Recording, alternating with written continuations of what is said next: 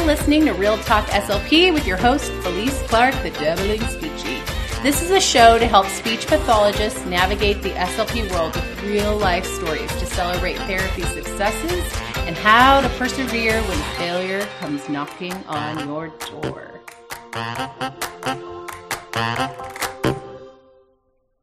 Hey, this is the Real Talk SLP podcast, and I am your host, Felice Clark, the Dabbling Speechy. Welcome. We are in another week. It's already February. Can you believe it? I mean, this year is flying by, and yet there are some days when they are so long and drawn out that I'm like, when is the end of the year in sight? So I guess I'm putting my eyes towards spring break. Spring break is coming, guys. So we are here with a new episode. I have a wonderful guest today named Claudia Doan. She is a school-based SLP, and she's going to be chatting with me about how to build trust and rapport with your students, especially those students that maybe have some other things going on that they're struggling with emotionally. She's going to share some really practical tips that we can infuse into our sessions to, build that trust so that we can start to have more engaging speech therapy sessions.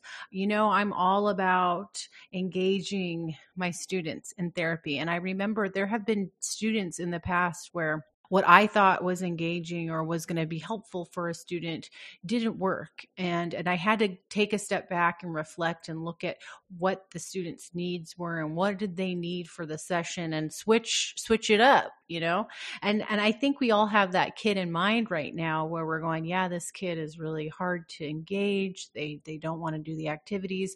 They're really struggling right now, maybe behaviorally, or they're really withdrawn and shy, or reluctant to communicate. And you're kind of just going, well, I don't know what else to do. I've tried everything. And so I'm really excited to have Claudia Doan come on today and just give us a lot of her insights and what has worked for her caseload. So before we introduce Claudia, I just want to remind you guys, the next virtual speech retreat professional development event is happening on March 6th. So if you haven't been to one of our speech retreats in the past, we held one over the summer and one in November, and we like to pamper you. We like to celebrate speech therapists because we don't always get that right. So when you buy a ticket for the speech retreat, you get 6 hours of professional development, and we pick different topics so that the pace of the day is engaging. It's just enough information for you to get some new tips for a certain topic. And then we switch gears and have a new speaker come on with their own style and expertise to share another topic. And it keeps the engagement going for us as the learners. I talk so much about how I love activities that engage my students. Well, I'll be frank with you here. I was one of those kids. If it was not delivered in an engaging way in school, I was looking out the window and imagining, what I could be doing at home and picking flowers in a field. Okay. That was me. So I'm so excited for another speech retreat. It's $97. You get 6 hours of clinical maintenance, which will go to your ASHA CEUs. You just cannot put them, you can't register them with the ASHA registry.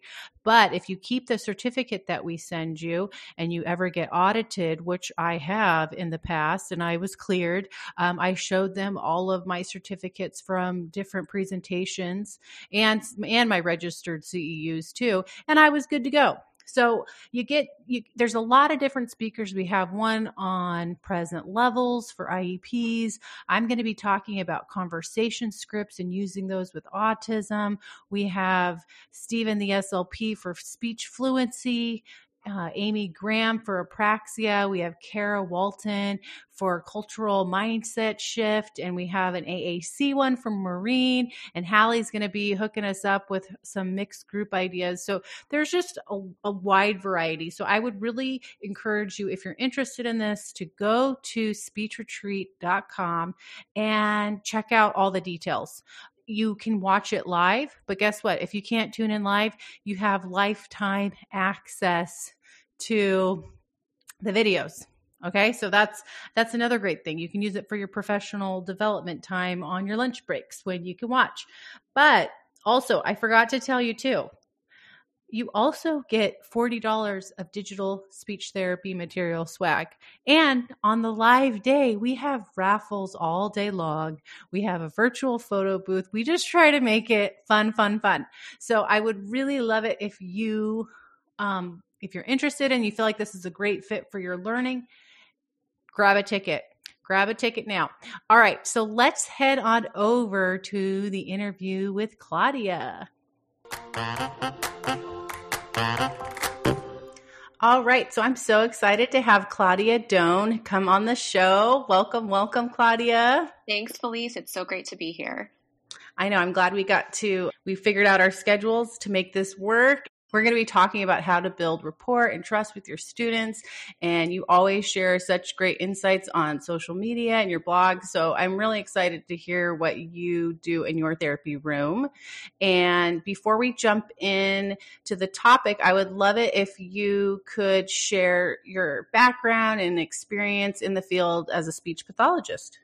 Absolutely. And yeah, I'm so excited to be here. This is a topic that's near and dear to my heart. So as for my background, I've been a pediatric SLP since 2009. And I've worked with a pretty wide range of ages. So I've worked with really little kids in a pediatric clinic, but mostly my experience has been in the schools. I've worked in elementary, middle, and high school. And the cool thing has been that I've had a lot of different kinds of school experiences over the years. So I've worked in settings with children who have more severe communication needs. I've worked with older kids with more significant behavioral challenges. I've also worked in like an elementary setting where a lot of kids were struggling with poverty. And I'm just really passionate overall about engaging all of my students and finding what really, gets them motivated and excited to learn and building relationships with them. That's awesome. I think we have a very similar background because I've done preschool to high school. I've been in all over, like just different school settings, all sorts of ages, different types of programs. And in a way it was hard. I think it's, there's roadblocks with that because there's not as much consistency, but then it also has taught me a lot as well. I don't know about you. Absolutely. I feel like I learned so much in my first year as a therapist because I feel like when you're on the job, it's like it was my most challenging job was my first year. And I feel like after you go through something like where it's very intense like that, you realize you can do anything. And then the next job I had after that, as you said, it was completely different in terms of like the age I was with or the needs that they had.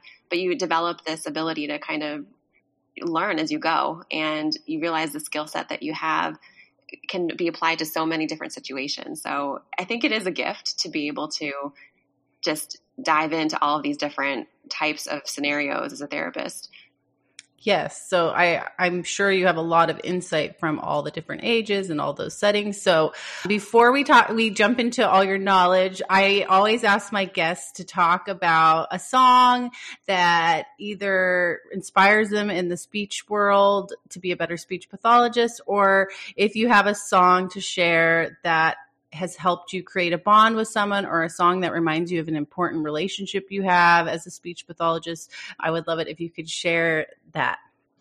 I love that question. I have always had like a passion for music. I just really believe it does create a bond. Throughout my life, music definitely played a role in my relationships. My father actually taught me how to play guitar and piano. So like over the years, we've just, sung together. There's a song Edelweiss. I don't know if you. Yeah, I like the sound of music. Yes. That's the captain. And I'm like Liesel. It's so funny. To this day, we still play it together. I'm in song right now, actually, on the side. And it's funny that you asked that question about relationships, because I feel like each person that I'm really close to in my life has their own song, whether it be something I wrote or something just that I know they love. Like if I play it, it's their song. And so I feel like music really is a way to show love, and it just kind of permeates your relationship over time. So yeah, there's not like one particular song that really sticks out, but I would just say that like each important person in my life kind of has their own song, if that makes sense. Yeah, it does. Yeah, And I think that's even how our students, they each have a little piece of us or a thing that we reminds us of them. And I always like to think of my life through song lyrics. So that's why I started asking my guests about, the songs that define them. And I know for myself, I have a lot of strong memories with my dad and just listening to James Taylor music and him blasting it around the house. And I don't know, James is just really soothing. So he just makes me feel safe, and I don't know. And I like pondering the words that he sings because he's kind of a poet. I don't know if you listen to James Taylor. yeah, I do. I love James Taylor, and I know what you mean. Like, there's a certain warmth to him, and I agree. I think that there are certain songwriters that just have this poetry to them, and the song really tells a story. And I think it kind of resonates with us as therapists in a way because we're passionate about storytelling. You know what I mean? Like, I feel like when you go to your why as a therapist, at least for me, I feel like I always like to get at the heart of like the story that someone really wants to share with the world, what they're, what's important to them. And I feel like songs do that. They do it in such a beautiful way. And I agree about James Taylor completely. He just has a certain quality to him that makes him stand out. Mm-hmm. Yeah. I've seen him a couple times in concert, and it's it's a cool experience. Yeah. So I think this relates a lot to building rapport and trust with our students, just all the things you were talking about relating to music. And I would love it if you could just jump in and share what it means to you to build rapport with your students and why you think it's so important. Sure. Well, I think, building trust and rapport, it's just so essential. And again, going back to kind of our why as SLPs, we want to help kids find their voice and, communicate and tell their stories. And we take them on this journey. And, they often come to us feeling vulnerable. They often experience frustration because what we're asking them to do is challenging for them. So I think it's so critical that we're a safe space where they can make mistakes and that they really know that we're in their corner and really that we care. I feel like the essence of like rapport is just making sure students know how much you care. And I think if they feel that from you, they really can overcome so many obstacles. So I think that's kind of like a critical piece for them to really grow. And have you noticed with just over the years, like some kids, they build that trust and rapport in a day, and then others, it could take months, and then others even longer? Absolutely. I mean, that's what's kind of cool about our work. I feel like it really is individualized in so many ways, and you really are so insightful. I agree. Like, I feel like every child has their own sort of timeline for, how you develop your relationship and how you feel, get that comfort level. I've found in general that my older students, it takes longer because you just have to, take more time with them. I've found with those really elementary kids, a day is pretty common. It's just interesting how that is. Yeah, no, it's true. I worked with middle school and 1 year in high school, and I had a social emotional needs class at one of my middle schools. And I just remember having to do so many like off the wall, just things that I had to do based on my gut just to like, okay, well, that didn't work last week, or, oh no, they're about to flip me off. Okay. So what can I do to pivot that? How can I keep the environment calm and safe? Or, oh no, okay, they're not really happy with me. It's harder, I think, as they get older. I don't know why. I think I just don't. Well, you made me think of a story. Like when I was working in a district, there was one day a week where I was between a few different schools.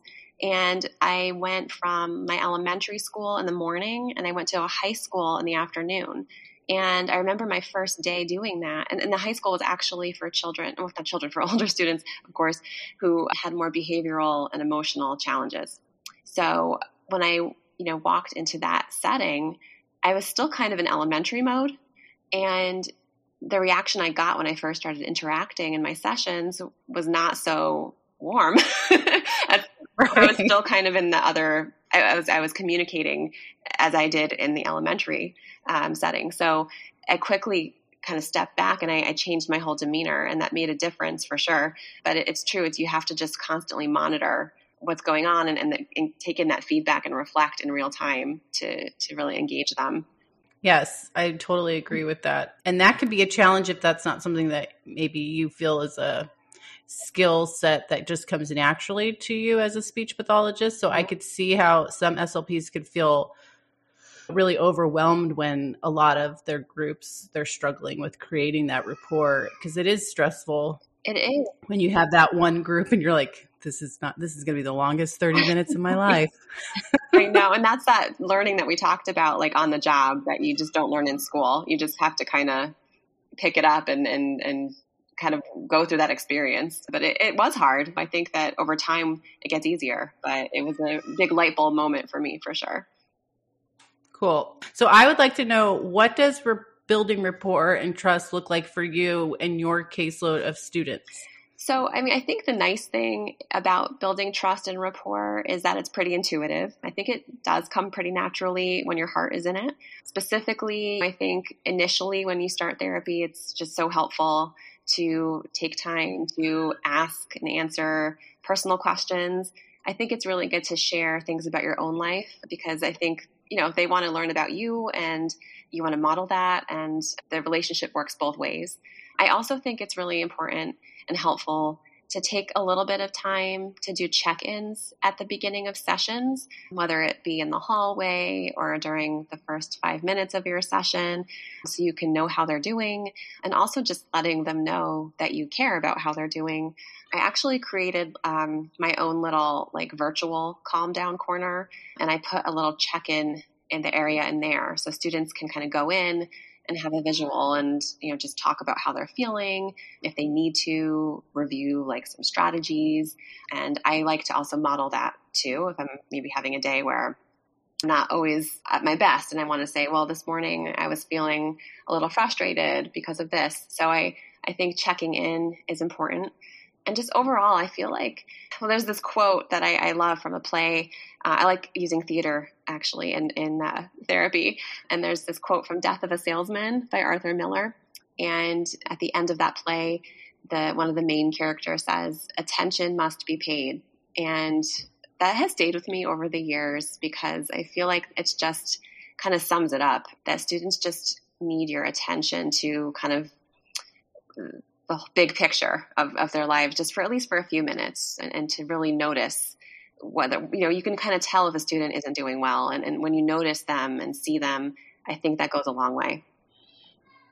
Yes. I like the idea of using your virtual calm down corner and you telling the kids how you were feeling, and showing even when it's not a good day and how you're overcoming that. So I really like that. And then I was wondering, what does a check-in look like? Is it just asking a question of the week, or do you just go over the virtual calm down corner visuals with them? Well, I mean, you can do it whatever way feels natural to you. I like the idea of a question of the week, but what I've done is it's like an emotion check-in. So I'll click a button that says emotions, and there's this whole kind of area of emojis actually that I created with different feelings. I try to use a lot of different vocabulary for the feelings as well, different synonyms for frustration, anger, disappointment, things like that, to get kind of more at the heart of what I might be feeling, what they might be feeling. But essentially, I'll just say, okay, how are you feeling today? Did you have more than one feeling today? I like to talk about mixed emotions, because rarely do we ever go through a whole day where we just feel one thing, right? We feel things simultaneously. I talk about that, and that it's okay to feel those things. There's nothing wrong with feeling angry or disappointed. And yeah, I have it so you can click on the feeling, and then when you do, it'll link to something else related to that, like strategies or encouragement if needed, things like that. So, oh, cool. So it's mostly a check-in of seeing where everyone is at in the group emotionally, so you can gauge what your expectations are going to be for them in the session as well. It sounds like. Absolutely. And I think it's particularly helpful for kids working on pragmatic language as well, and being able to express their emotions and kind of learn how to navigate those difficult moments and engage in that problem solving proactively.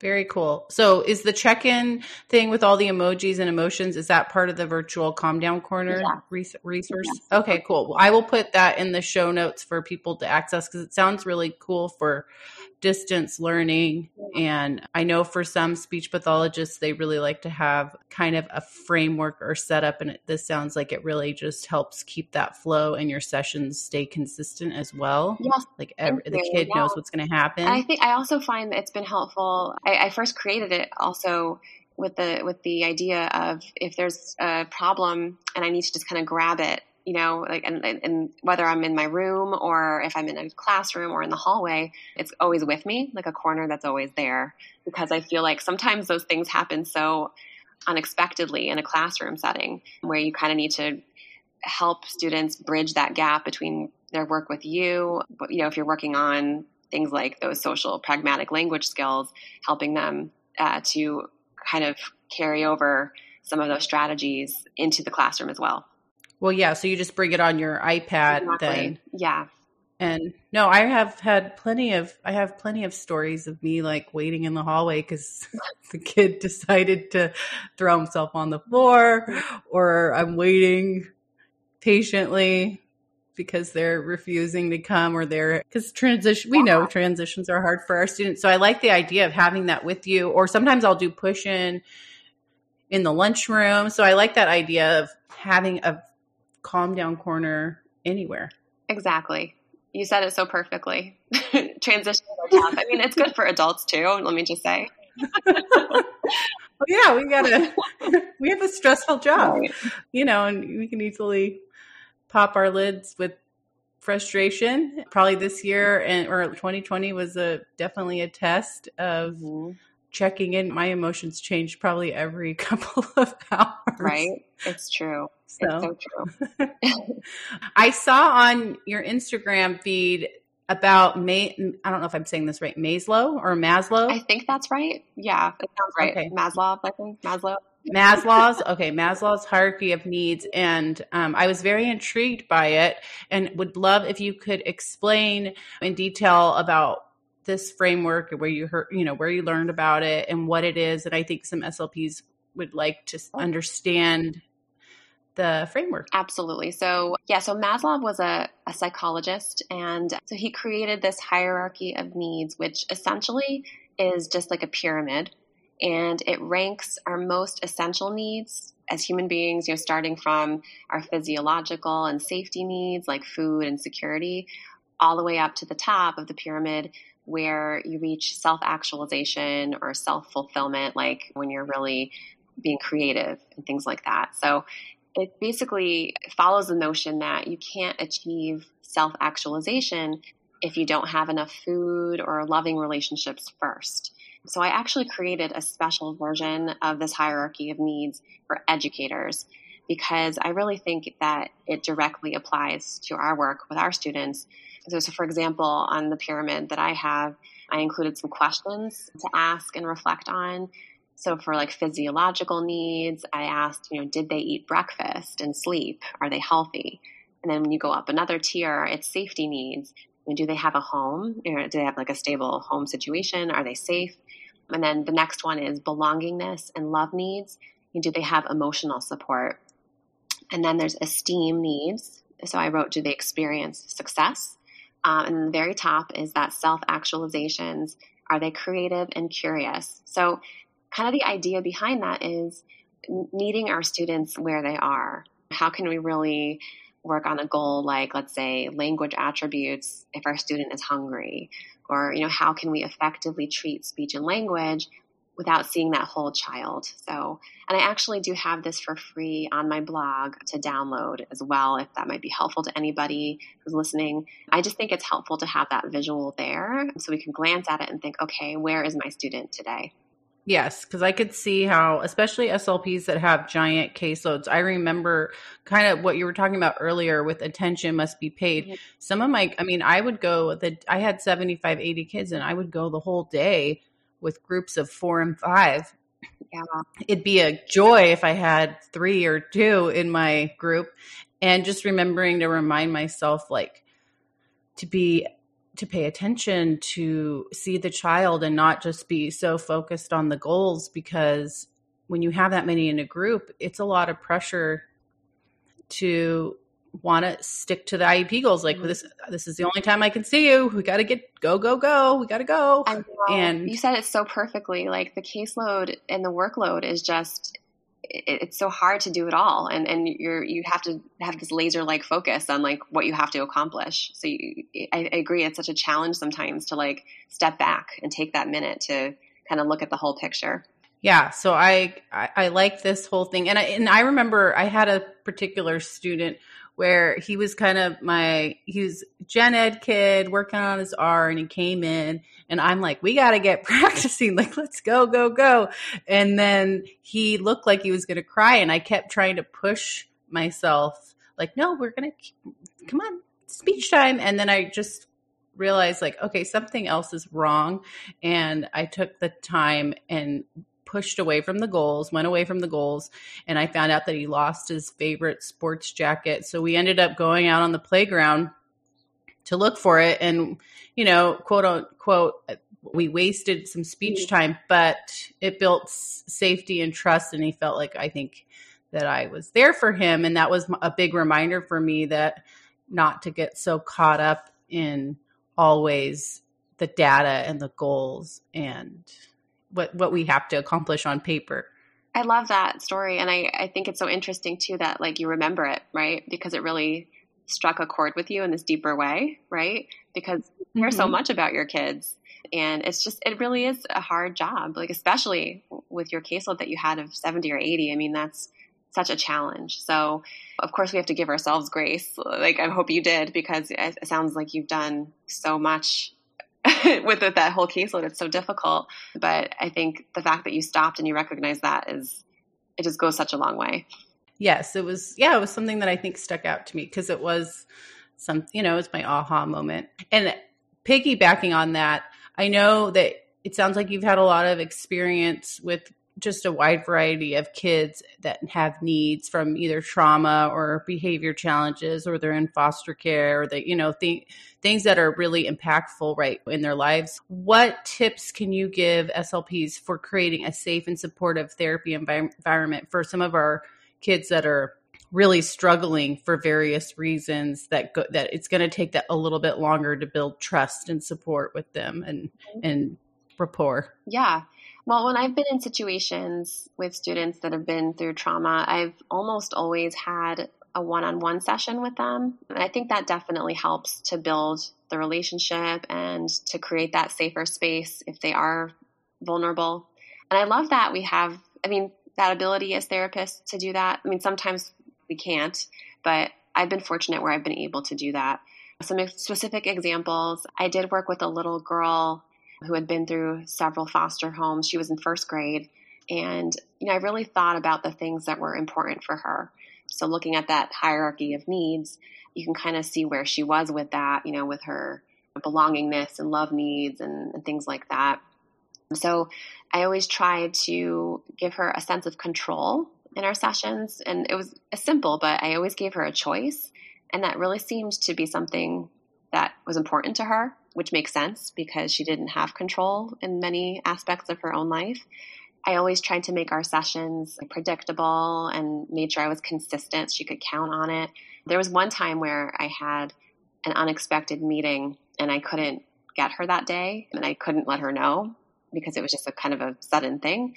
And she noticed that I didn't come that time. And I, of course, took the time to explain it to her, and it was fine. But it just showed how important that was to her to be consistent.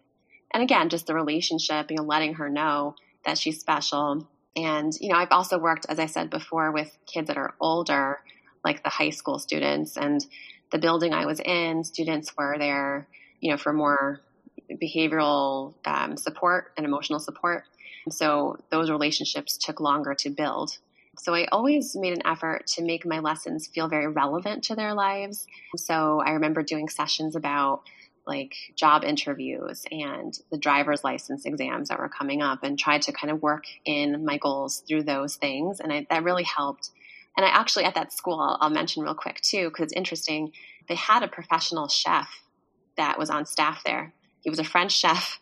And in the morning announcements, they would talk about the menu for the day. And it was like amazing. They would have chicken cordon bleu and creme brulee. It was wonderful. And the food was prepared by the students under the guidance of this chef. And these students were given chef's knives. It was like a real serious restaurant quality thing. And that stayed with me too, because it really meant something to those students that they were given trust, they were given time and attention. So all of those things really matter. And I feel like that kind of encapsulates a lot of what we're talking about too. Yeah, that's awesome. That's cool. Sounds cool. Yeah, it was really cool. I learned a lot there from not just the students, but just like, I feel like the principal, he was very innovative. And I think when you go outside the box, it really can have an impact. Totally. I totally agree with that, especially with the older kids. Mm-hmm. It's like they've had that foundation, and if things aren't working, we got to try something new. At least that's what I noticed. Mm-hmm. But I love what you were saying about giving them control, finding out what they're really interested in and what's important to them, and staying consistent. And just those little things can really go a long way. And I think that should help SLPs to feel a little less overwhelmed with serving some of our students, that you don't have to make a bunch of materials. And sometimes it's just providing those little ways that you can be consistent, like putting the schedule up each week, or you always give them, every time they walk in, a compliment, or whatever it is that's going to help you stay consistent with them. But it doesn't mean you have to go way overboard and spend lots of money and buy all these materials or prize box things. Mm-hmm. You said it so well. I think you don't need anything fancy, and it's so doable. And I think once we realize that we can have such a big impact in such a small way, what I mean, like in such easy ways, it's so much easier to do. And it's something that we could just embed it throughout our day. Yes, I like that. So great practical tips. And I would love if you could just continue to share a little bit more about how SLPs can shift their mindset to thinking about the whole child. I know you mentioned that earlier, and not just on the speech and language goals. Because I know it's, like I've said, it's hard sometimes to always keep that mindset about that. Absolutely. I mean, we often think about we're working with a speech and language kid in our heads, right? But you're right, we're helping the whole child. And when we first started as therapists, we were focused on this kind of long-term goal of helping kids communicate and achieve their larger goals in their lives. So sometimes it's kind of easy to get caught up, as we spoke about before, about a particular goal and the percentage of accuracy and the data. But I think taking the time, that hierarchy has definitely helped me, the visual there, to just kind of think, okay, let me get to know this whole child. One thing I also love about our profession is how we get to work closely with other professionals. And that always helps me too, to see the whole child. So when we sit in a PPT, we're not the only ones there usually. And, we have the psychologist, we have the teacher, so we get this nice kind of well-rounded picture. And I think that does help a lot to kind of see everything. And one thing I think about too is, we've come a long way, I feel like, in society. I think about my parents when they were kids, and the sentiment back then, what they used to say, I think it was, children should be seen and not heard. I think that's what it is. Now, hopefully we've come a long way, and children should be seen and heard. And I think that when we really just make sure we are letting our students know that we want to really get to know who they are. Again, I think that just is all you need to really help them grow. Totally. And if you guys all go download her free hierarchy, you can put it in a cute little frame on your wall and have the visual support for yourself. I'm always about visual supports to help me remember the mindset I'm trying to achieve for the week. So I love all that. That sounds like really great practical ways we can shift our mindset. And before we wrap up, I would love if you shared some ways that you have used your students' interests or, things that they need to work on, but how you've built interest in working on these goals in therapy. Because I know that is one piece of it. They need to build trust and rapport. They need to see the buy-in of working with you.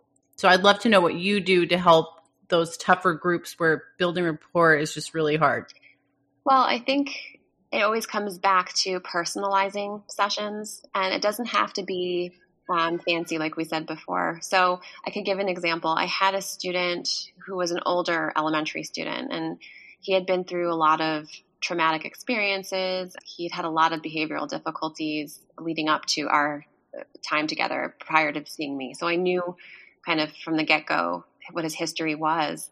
So of course my, emphasis in the beginning was building that relationship. So I knew that he liked basketball, and I didn't have access to any actual gym or anything, but I very simply just found this app with like a basketball game where you can just use your finger to play basketball. And we spent the first session just asking and answering questions like about each other to get to know each other and playing this basketball game.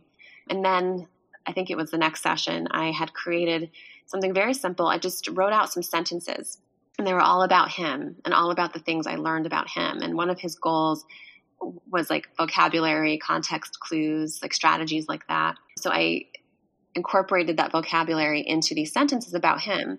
And it worked really well. Like he really seemed to like that I remembered the things that he said, that I was paying attention to, what he cared about. And he seemed to enjoy the activity because it was kind of fun. For example, like, he played football, and maybe I wrote something like that he feels lethargic after practicing football for 3 hours. You know what I mean? So It was a simple activity, but he really bought into it. And, I've done other things with, groups as well. I had some students at a completely different setting who many of them, had a lot of more intense communication needs. Many of them were autistic. Some needed AAC. They were really into this book, Where the Wild Things Are by Maurice Sendak. And I ended up adapting it into a very simple play. And we somehow managed to put on a little play together for their family. That's cool. Yeah, it was really cool. And we worked on so many communication goals. So that was another way to kind of really engage them in that deeper way and hook them in. And it was meaningful to them. So I guess to sum it up, I have this little trick in my mind that I call the rule of the 3 M's. So I feel like I think to myself, okay, is this lesson motivating to the student? Is it meaningful in some way? And will it be memorable? And I want it to be memorable because I want them to internalize what we're working on and generalize the skills we're working on. But it also taps into that other piece about the relationship too, because I have to know what matters to them, and I want it to be meaningful to them.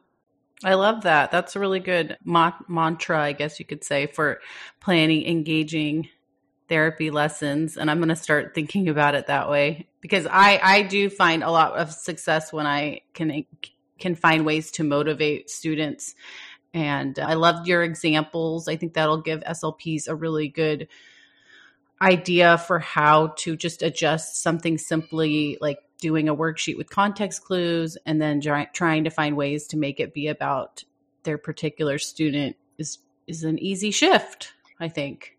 It's not in the big, we don't have to shift that much, just little tweaks here and there to make it engaging. And I love that. Yeah, I think it really is important if it's little tweaks. I think if it were something that really would require a ton of planning ahead of time, it would be harder to do that and sustain that. But I think once we have that light bulb moment where we know that, these are some really small things I can do throughout my day that are not hard. I don't really have to plan a great deal. I've even written sentences like I talked about earlier in the moment, in the session without doing it ahead of time. So it's all very doable. And I think if it's easy, it's so much more likely to stick and just become part of our practice. Yes, Claudia, you've given so much insight about building rapport and trust, and I really appreciate you coming on and talking with me. You do have, whenever I look at your materials in your TPT store, I'm always like, these are so engaging because they're so unique to special topics, and now I can kind of see where you're going with some of those materials, because you are always thinking about being meaningful and motivating. Well, thank you so much. That means a lot to me to hear. Yeah, I love being able to chat with you because I feel like you really understand like what students need, and I feel like you just have so much insight. So I've enjoyed this conversation so much. Yeah, awesome. Well, same to you. And so everyone, if you want to find Claudia, you can go to creativespeechlab.com. And like I said, I will put in the show notes the link to the virtual calm down corner and her free printable for the Maslow's hierarchy of needs. And you can always find her on social media at Creative Speech Lab. So definitely keep in touch with her and ask any questions that you may have further about building rapport. And as always, be the SLP that every kid wants to see. And until next time, stay inspired, SLPs.